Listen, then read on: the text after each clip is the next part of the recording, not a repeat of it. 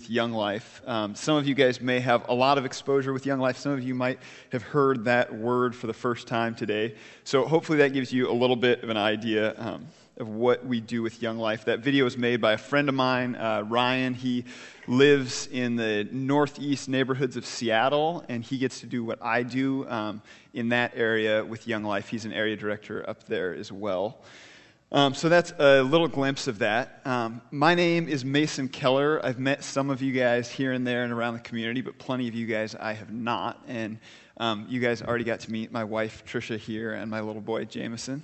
Hopefully he will hold it together for the whole time here, but at 5.5 months, we'll see how that goes. So one of the first things I wanted to say to you guys, many of you may know this, but I wanted to say thank you so much for the space. Young Life is currently using some space out in the ministry house, out in your guys' parking lot, as our office, and that has been a huge blessing to us as we met with your guys' board and kind of looked at what the options were there, and we're able to find a space out there to be able to function as our office. And we're able to do that rent-free from you guys, which is a huge blessing to us, so thank you so much for that. Otherwise, we're spending hundreds of dollars each month renting out a space downtown, and that's a huge blessing to us rather than us looking for a new space that we'd be paying for and would be taking ministry dollars rather than just being able to pour that into kids in our community. So thank you so much for that.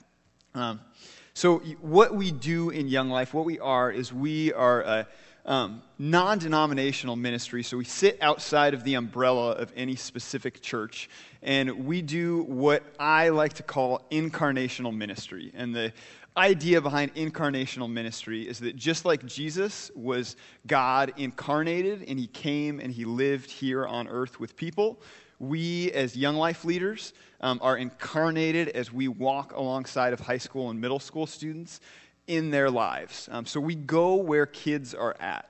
We have volunteer Young Life leaders in the area. There are about 30 Young Life leaders that are adults who go and spend time where middle school and high school students hang out. We hang out in their neighborhoods. We go where they're at because we think that they're important. And we believe that when we go and we love kids well and we care for them and we notice them and we remember their names, that it glorifies God whether they ever come to know who Jesus is or not. That we've been called to go where they're at, to step out of our comfort zones and step into their world. And we believe that they are very, very important, not only to us in Young Life, but to God. And so we go where kids are at and we spend time with them. And the way that we really structure our ministry is around those relationships, around Young Life leaders getting to know kids in the middle schools and high schools. And then when we do have meetings, when we have opportunities to invite them in to come to Young Life or to go to camp with us, we structure the way that we talk about Jesus and the way that we do things in Young Life around where kids are at today. We sing songs that kids know, ones that they hear on the radio, not just on Air One on the radio, songs that kids are listening to, because we want them to show up at Young Life Club and go, this was made for me. This was designed for me. I'm supposed to be here. And so we talk to kids where they're at. When we open up the Bible and we read to them, we explain stuff to them. When you tell a kid who hasn't spent any time in the church the word disciple, they're like, what in the world is that? And so we break it down for them. And we say, hey, Jesus had these guys that followed him around. They were his disciples. So Jesus and his buddies, they got in a boat. And we break that down for kids so that they can really understand it in their own language. And we talk to them where they're at. So that's a little bit about Young Life. I'm going to keep talking a little bit about Young Life as we go through this, but I want to go ahead. Oops, I realized I have a pointer here so I can move this little thing up here. These are some kids that we got to do life with. We got to do Young Life with throughout this last year. This is our high school camp trip from Lewis County. So we took all of these kids down to a Young Life camp in Oregon and got to spend a week with them. This is just a fraction of the number of the kids that we are spending life with. These are the ones that got on a bus and went to Young Life Camp with us, but our Young Life leaders are out in the world of kids doing life with a lot larger group than this, and these are a few of the kids that we got to spend a month with this summer, as well as there's another picture with middle schoolers that we don't have up here. So these are a few of those kids. We're going to go ahead and jump in, though, now to Luke chapter 10. So if you have a Bible with you, you can flip to that. If you don't, we'll have it up on the screen here. But Luke chapter 10, verse 25, the title for the story that we're going to be taking a look at here, this account, lots of people would call it the Good Samaritan. And so we're going to jump right into this and take a look at what's going on here with Jesus. It says, on one occasion, an expert in the law stood up to test Jesus. Teacher, he asked, what must I do to inherit eternal life? And now, guys, I think lots of times we get pretty judgmental of the expert in the law right here, and because he stands up to test Jesus. And to lots of us, that is like this giant, how dare you stand up and test Jesus? I'm going to give the guy a little bit of slack here, because I'm just saying, if someone walks into this church and they start telling you guys that they're God, that if you tore their body down, they'd raise it again in 3 days, and that they're going to ascend to heaven and sit at the right hand of the Father, someone please ask them a question, okay? Don't just be like, yeah, sweet, we're in. I think that someone should probably test said person who walks in here. So that's what's going on with Jesus here. Jesus has done and claimed some amazing things. This guy's kind of testing it out and seeing what Jesus has to say. So the question that this guy asks is a fairly common question. It's one that lots of times I think people would ask back in Jesus' day to say, what must I do to inherit eternal life? I think lots of times we might ask a question that's similar nowadays that looks more like, what is life all about? Or why are we here? What is it that we're doing with this life? So this man asks, what must I do to inherit eternal life? We see Jesus kind of turns this back around at him. This man was the expert in the law, and so he asks him, hey, what's written in the law? He replied, and how do you read it? Now the man answered, love the Lord your God with all your heart, with all your soul, and with all your strength, and with all your mind, and love your neighbor as yourself. So Jesus says, what's written in the law? And this guy, I think he gives a great answer. He quotes out of Deuteronomy and then out of Leviticus. Love the Lord your God with all your heart, soul, mind, and strength, and love your neighbor as yourself. I would say that this is about as good of an answer as he could have given. In Matthew chapter 22, Jesus gives this exact answer when someone asks him, what's the greatest commandment? And Jesus says, hey, love the Lord your God with all your heart, soul, mind, and strength, and love your neighbor as yourself. That would sum up what's written in the law and the prophets in a majority of what we would call the Old Testament now. So I think this guy, he gives a pretty good answer to this question. And Jesus likes the answer as well. He thinks it's a pretty good answer to the question. So he responds by saying here, you have answered correctly. Do this and you will live. And now, guys, he asked about inheriting eternal life. So I think when Jesus says, do this and you will live, he's kind of answering that question, that if you do this, you would inherit eternal life. But I think Jesus means more than that when he says, do this and you will live. I think when he says live there, I like to think that he's talking about kind of this John 10:10 live. That Jesus says, the thief comes to steal, kill, and destroy, but that I have come that you may have life and have it to the fullest. And I think that what Jesus is saying here is if you were to love the Lord your God with all your heart, soul, mind, and strength, and love your neighbor as yourself, that you're going to live life the way it was designed to be lived, the way that he intended it, and that you are going to have full, real life. You're not just going to inherit eternal life with God. While you're here on earth, he's saying you would have full, real life to the fullest, the way that we were designed to live it. So I think that's what Jesus is talking about here when he says, do this and you will live. And now, the man has something else to say here, and I'm guessing that's because when Jesus says, do this and you will live, something might stir up in this guy who was asking the question that was like, okay, he said do this, but I don't know if I'm like completely doing this, or if I'm doing all of this, or if I'm doing this to all of the right people. Do this and you will live. And I think he's kind of wondering, where do I stand there? Am I doing this? Am I loving the Lord with all my heart, soul, mind, and strength? And am I loving my neighbor as myself? And so it says that he wanted to justify himself. So he asked Jesus, who is my neighbor? And I think we get pretty judgmental at the expert in the law right here, and we're like, oh, he wanted to justify himself in front of Jesus. I can promise that I do things like this plenty in my life. I'm guessing I'm not the only person in the room who does them either. But he's feeling like, hey, where do I sit with this? Where's the bar, Jesus? And probably he's hoping that he's already met it. He's kind of hoping, hey, Jesus is going to set the bar right here. I'm already good, and I'm taken care of. So Jesus jumps in to what we would call a parable right here. So the story that Jesus is going to tell here, this didn't actually happen. It always feels funny when I'm like, it's written in the Bible. This didn't actually happen. Jesus made it up. And so I think that means that there's a lot of value in what was said here, because Jesus created this story to say something. He created this parable. Kind of like, any of you guys ever read fables to your kids? Like, I read books to my 5-month-old. I know he doesn't really know what's going on. But, you read the Three Little Pigs, and you kind of see it coming. It's like, oh, he built his house out of straw. This isn't going to end well for this little pig. There's a moral to this story. And that's what we get to take a look at here as Jesus jumps into this parable. So Jesus, he dives in here, and he replies. He says, a man was going down from Jerusalem to Jericho when he was attacked by robbers. They stripped him of his clothes, beat him, and went away, leaving him half dead. So we have this situation where, and this was a normal situation. Jesus created this story to say something, but it was pretty normal that people would be traveling from Jerusalem to Jericho, and the road was kind of dangerous. People knew that people were traveling along the road, and so lots of times there'd be robbers that would wait there, they'd jump people, they'd take all your stuff, and they'd leave you there half dead. So this genuinely did happen at times in history, and we see Jesus talking about this guy. So he's painting this picture of this man now on the side of the road, beaten. I don't know what half dead looks like, but I'm guessing that he's bleeding. He's not capable of moving himself out of that situation. He's broken down there on the side of the road, bloodied and beaten. And that's where we see someone walks along.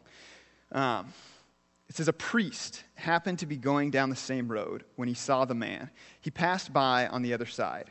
So too, a Levite, when he came to the place, saw him and passed by on the other side of the road. So, priest and a Levite, when I was growing up, I probably saw this story a whole bunch of times.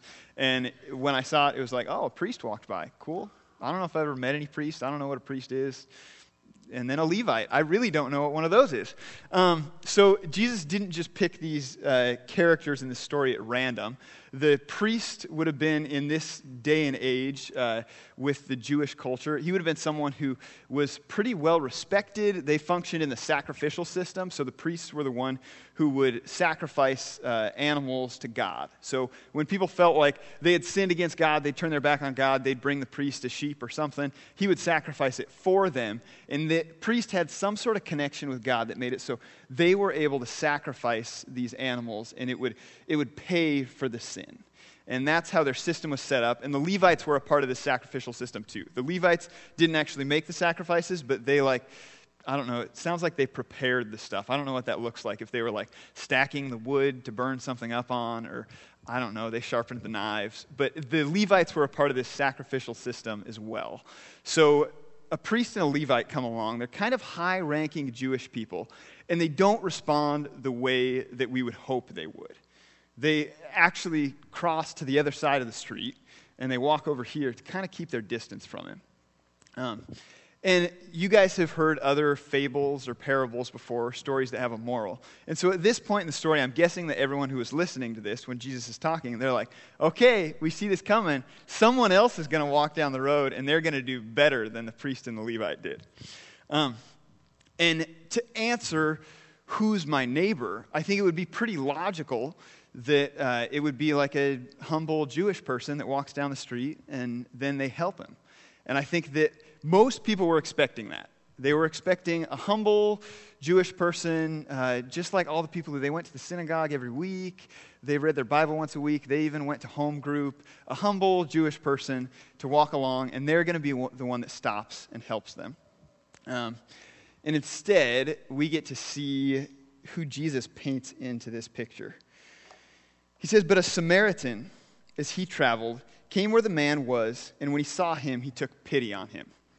This is not random that Jesus just chose a Samaritan for this. Samaritans and Jews did not get along. They weren't really allowed to associate with each other. They didn't really talk to each other. Jews actually didn't believe that Samaritans were capable of righteousness or knowing God or being saved or whatever term you want to use for that. Jews didn't think Samaritans were capable of that.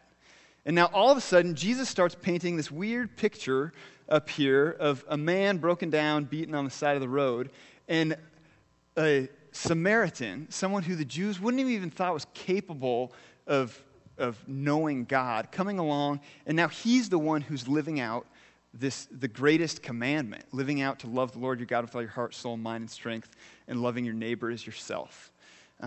This would have been a shock when Jesus all of a sudden said a Samaritan came along and helped. And I think it would have answered the question of who's my neighbor if the beaten, broken down guy would have been a Samaritan, and the person who walked along would have been a Jewish person, and they would have realized, hey, even the Samaritans, who I can't stand, I don't even want to look at, I don't want to spend any time with them, they've messed everything up, even them, they're my neighbors, and I'm supposed to stop and help them. But I think it takes it another step, when instead the picture that Jesus is painting here is of the Samaritan, he's being the hero. This person who is beaten, and broken down here is being helped by the Samaritan, who the Jews were like, they're really messed up, the Samaritans are. And I think it opens this door up. Back when Jesus was saying this, most Jews believed that God was going to come and he was going to save the Jews. That's what he thought. That's what all the Jews thought. They thought he was going to come and he was going to rise up with his people and save them. And this starts to open that door a little bit. And he paints this Samaritan in there living out the greatest commandment. And I think people start to see, like, what is Jesus saying that, like, this Samaritan might be able to know God and live that out? And it opens the door up for kids like the kids that I get to work with in Young Life. Kids who most people look at and go, yeah, no, like, wow. They are way out there. It feels like the decisions that they're making, they're not like even in the same ballpark of like living out this story. They're not even close to that. They're making all sorts of bad decisions that I'm not going to throw out up here on the stage because some of you would be like, oh gosh, I don't even want to look at that.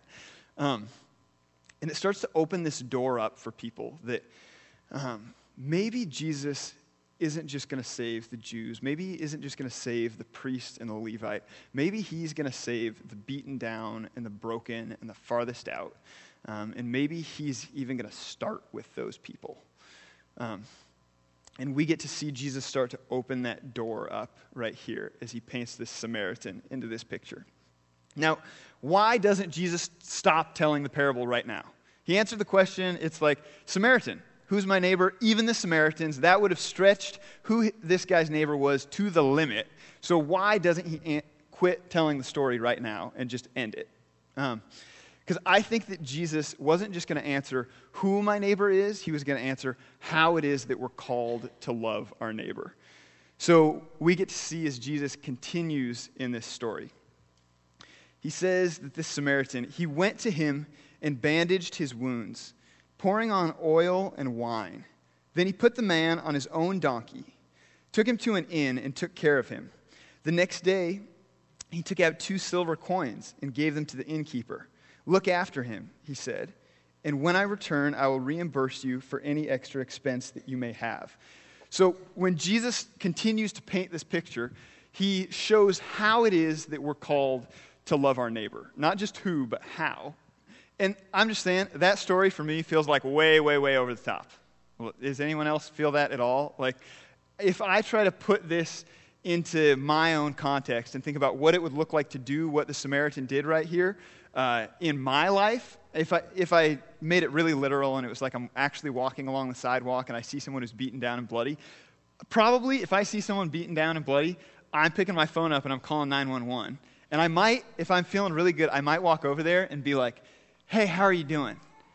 Are you breathing? Okay, they're breathing, and I'm on 911, but honestly, I might not touch this person because they're bleeding, and it's like, well, that's kind of gross, and it might get really messy, and it could potentially even be dangerous for me, right? Like, I don't know, this person might have some sort of disease.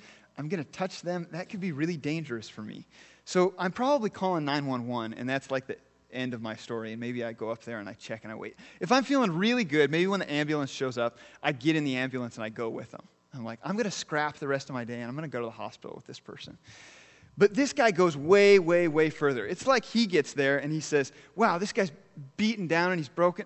I don't carry bandages on me. Maybe he tore off part of his shirt. And he's bandaging this guy, and he takes the oil and the wine that he has, and he heals him. He puts on everything that he's got. He pours out everything that he has to try and help heal this person. And then he realizes, hey, the ambulance is going to take too long, so I'm just going to put this guy in my car, and we're going to drive to the hospital. And he's bloody. He's getting blood on my passenger seat. This is really, really bad. But he's bleeding. It's messy. He's in my car now. I drive him to the hospital. And then, he sat on his own donkey, it said right there. It would be even more than that. It'd be more like if I put the guy in my car and then said, hey, you can drive to the hospital. I'll walk behind you, because I'm guessing this guy only had one donkey. He put the broken down guy on his donkey, and then he walked beside it. He didn't get to ride an extra donkey to the hospital.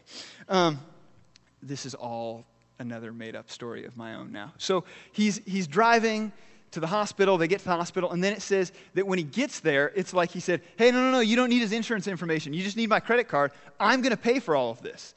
I can't pay for any of your guys' hospital bills. That would severely disadvantage me, right? But this guy does it. He's like, hey, I'm going to pay for all of this. And then it says that he stayed and he cared for him.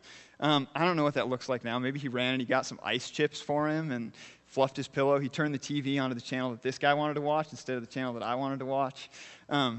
He's like, oh, you want a popsicle? I'll go get a popsicle for you. He stayed there and he cared for him. And then when it became time that he had to leave, he left, but he said, hey, don't worry about any of the expenses, and I'm going to come back and I'm going to check on you again.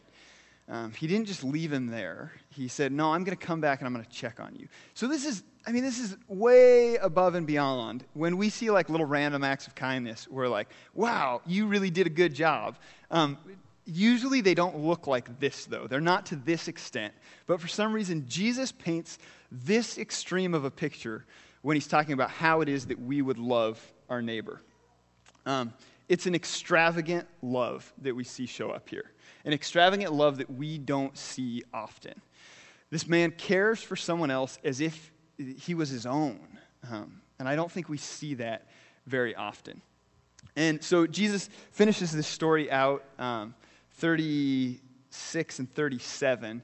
It says, he asked the man, which of these three do you think was a neighbor to the man who fell into the hands of the robbers? The expert in the law replied, the one who had mercy on him. And Jesus told him, go and do likewise. So Jesus doesn't just paint this picture that's over the top of how it is that we are called to love our neighbor. He actually says, go and do likewise. He actually calls us to live this out. It's fairly specific. Go and do likewise. He just says it right there, that we have been asked to go and do likewise, to do what that Samaritan did in this situation.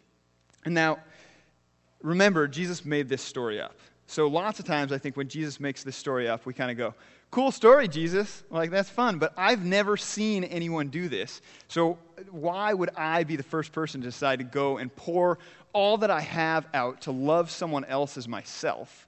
No one else is really doing this. Cool story, Jesus. But what I love about Jesus is that he did significantly more than give up some bandages and some oil and some wine and give up his donkey for a few hours and pay a couple of days' worth of wages to put the guy up in the inn and then come back and check on him. Jesus did significantly more than that as he demonstrated his love for us. It says that greater love has no man than this, that he would lay down his life for his friends. And as we keep reading in this book of Luke, we get to see that Jesus spells that out for all of us as he keeps walking where he is in this story towards Jerusalem, and then he gets there and he stands up on a cross and he takes everything for us. He gave significantly more than his donkey to show his love. And we get to respond to that type of love. We aren't called to go and do likewise just because we're good people or because in Young Life we've got it figured out and we're doing good stuff. It's because Jesus did this first and he poured himself out for us and we get an opportunity to reflect that love that he showed to us, to others. So Jesus didn't just say, hey, yeah, you guys should go and do what I talked about. He lives this out as well as we could ever see it. And we are called to reflect that. So in Young Life, we believe that we're called to reflect this as well. We want to live out loving our neighbor as ourself well. We want to love high school and middle school students well. And there's some ways that we do that, and I want to run through with you guys a little bit of a picture of what it looks like for us in Young Life to love these kids well. The first one, we make sure that we're walking on the same street that they're walking on. This story wouldn't have ever showed up if Jesus would have been like, and then there was a guy laying on the road, and a Samaritan walked by 3 blocks down the street, and they never interacted, and we didn't get to see this extravagant love played out in this story. We make sure that as Young Life leaders, we're in the neighborhood of kids. This is why McCoy Gronseth goes and coaches middle school football at Centralia. It's not because he's really excited about leading what are the Centralia middle school? Aren't they like Hornets or Bees or Yellow Jackets? It's not that he's so excited to lead the Yellow Jackets to a 7-0 undefeated season. It's because he wants to be where kids are at, interacting with middle schoolers and spending time with them, because he believes that they matter, and we believe that we've been called to do that by God. So we're going to be in the neighborhood that kids are in. We're going to spend time around them. And we notice kids while we're there, and we care about their stuff. The Good Samaritan, he walks along and he notices this guy on the side of the street. We notice kids where they're at. And that's something that most kids don't feel that from a ton of adults. They don't feel like there are very many adults in their lives that are walking around paying attention to them. Randon really likes Batman, and I can promise you that McCoy does not love Batman. But McCoy, one of our wildlife leaders, will talk with Randon about Batman because it's important to Randon. So we care about it, and we notice their stuff. And we notice where these kids are at as well. The guy's beaten and broken down on the side of the road. He's hurting, he's in pain, he's missing something. And we notice that kids are missing something.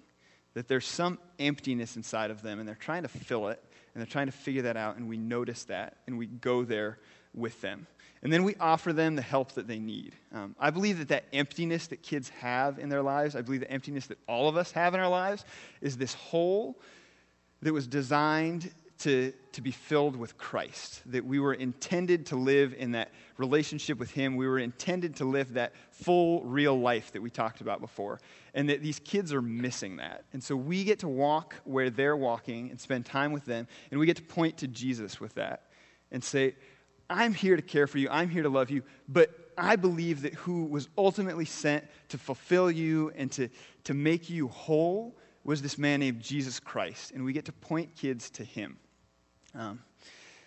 And when we do that, like it talked about in the story with the Good Samaritan, we don't just leave them there. He didn't just bandage them and take off. We don't just tell kids, hey, you need to know Jesus. See ya. We don't take kids to Young Life Camp with us or invite them in a one-on-one conversation to consider who Jesus Christ is.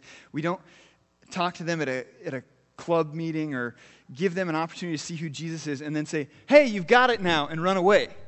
We sit in the middle of that with them. We continue to spend time with them. We pull them up onto our donkey and we walk for a few miles with them. And we talk with them and we care for them. And we go through this struggle of what it looks like to live out a relationship with Christ and what it looks like for them to pursue Him. We continue to walk alongside of them. This is why McCoy grabs Randon from across town, and they go to Dairy Queen, and they hang out, and they talk, and they eat a Blizzard together. Because we want to stay with kids, and we want to keep having these conversations with them. And when we do get an opportunity to invite kids into a Young Life meeting on a night, or we're going to take them to camp, we make sure that we design the setting that they're going to sit in for them. We make sure that when they get there, they're going to feel comfortable and welcome and like, this was made for me. We use words that they understand. We talk to where they're at, and we approach kids on their turf rather than asking them just to come to us. This is why we go to kids. I believe that there are lots of kids that look at a building like this one that we're all sitting in right now, and they go, yeah, no, that's not my thing. Maybe they've never been in a church. Maybe they've never been to a building like this. Or maybe they have before and it didn't go quite right. Or they heard something that they felt like, I don't know. And no one really got to explain it to them. And so we want to go to those kids and approach them on their turf rather than just saying, hey, we're hanging out in the church. It's a great place. We're having fun. There's good coffee. We're warm and welcoming, and you could come to us. We want to go to them. And guys, all of this is a reflection of that extravagant love that we've seen that Jesus poured out for us. He poured everything that he had out on the altar of the cross for us. And I believe that we have been called to go and do likewise. We've been called to love our neighbor as ourselves well and to pour our lives out that other people might be able to see this love that Jesus has extended to us. And that's a reflection. It's not that we are so good or we have it all figured out, that we just pour out who we are because we believe that Jesus has done so much better and that my poor little humble, weak life is kind of what I have to offer in response to that. So for those of you guys who know and follow after Jesus, I believe that all of us have been called to go and do likewise. We've been called to respond to this parable that Jesus talks about. We've been called to walk into the lives of others and pour ourselves out, give what it is that we have to love them well. Now, for those of you, if you're sitting in this room right now and you're like, yeah, but I don't know this guy Jesus. I don't know why Mason's up here telling me that I need to give away my oil and my wine and my donkey, why I'm supposed to give all of this stuff up to someone else. I think that what this story might have for you today is not that you're supposed to give up of yourself, but that you're supposed to see how Jesus did that first, how he poured all of himself out for you, that you might be able to have relationship with him, that he gave everything that he had for you right where you're at. But for those of us who do follow after Jesus, who know him and are pursuing him, I believe that we've been called to this. We've been called to give ourselves up.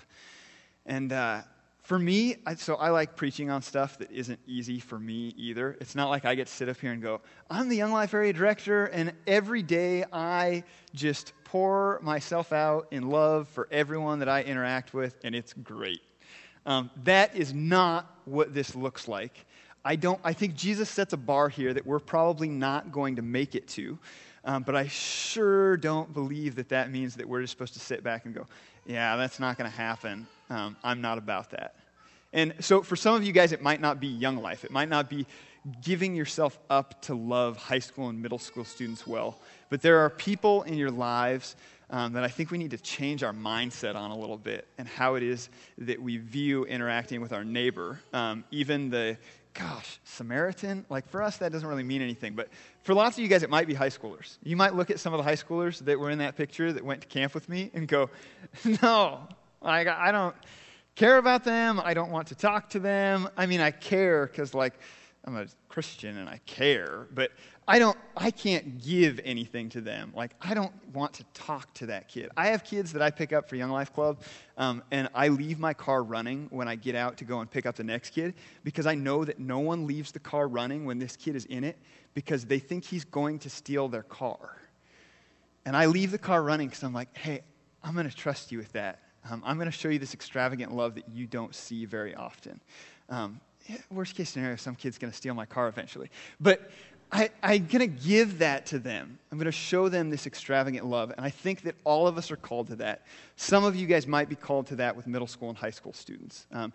All of us who follow after Christ are called to go and do likewise and to show this extravagant love that Jesus poured out on us. So that's what I have for you guys today. I think this last slide that I have here is let me see, what do I got? This is our banquet invite. So if you hear a little bit about what it is that I'm talking about with this ministry of Young Life and what we do, Monday, November 14th at 5:30 at WF West, dinner starts at 6, and that's when we really get things rolling. That is an opportunity, if you are feeling like, what does it look like to be involved in this thing? what does it look like to really do the work of Young Life? This is a great opportunity for you to be able to see more of that. I can't spell out for you guys today what the work of a volunteer Young Life leader looks like as they go where high school and middle school students are at, but that would be an opportunity for you to be able to see a little bit more of what that looks like for the 30 Young Life leaders and the 9 Young Lives mentors that are in the lives of kids around the area. So Young Lives, I threw that word out there then. Young Lives is a ministry that we do specifically for teen moms, where we have ladies that are focused on mentoring and spending time with teen moms and being around them and living out what it is that we're talking about here in the lives of teen moms. So this is an opportunity if you feel like, hey, I'd love to see more of that. It's at WF West, so none of you are probably going super far to get there. So it's an opportunity to take a look at if you're interested in that. But I would encourage all of you guys. I think that go and do likewise wasn't just for the expert here. I think it was for each and every one of us that Jesus is encouraging us to show this extravagant kind of love that people don't see very often here. And I think it speaks unbelievably loud when we live this out with our lives and really pour out who we are onto others who might not know who Jesus is as we reflect the sacrifice and the love that he has given to us. So I think that the worship band is going to be coming back up, but can I pray for us real quick here before they roll up here, if that's good with you guys? But Lord, we thank you so much for this morning. I thank you for each one of the people in this room, and I pray that any crummy thing that I may have just said, that would just disappear, and what it is that you had for them would stay on their hearts, that you would encourage us in the fact that you have loved us so, so well. And I ask that as we look at how we respond to that love, that we would be able to trust that leaning into you, chasing after you, and pouring out all that we have for you is well worth it. We pray these things in your name, Lord. Amen.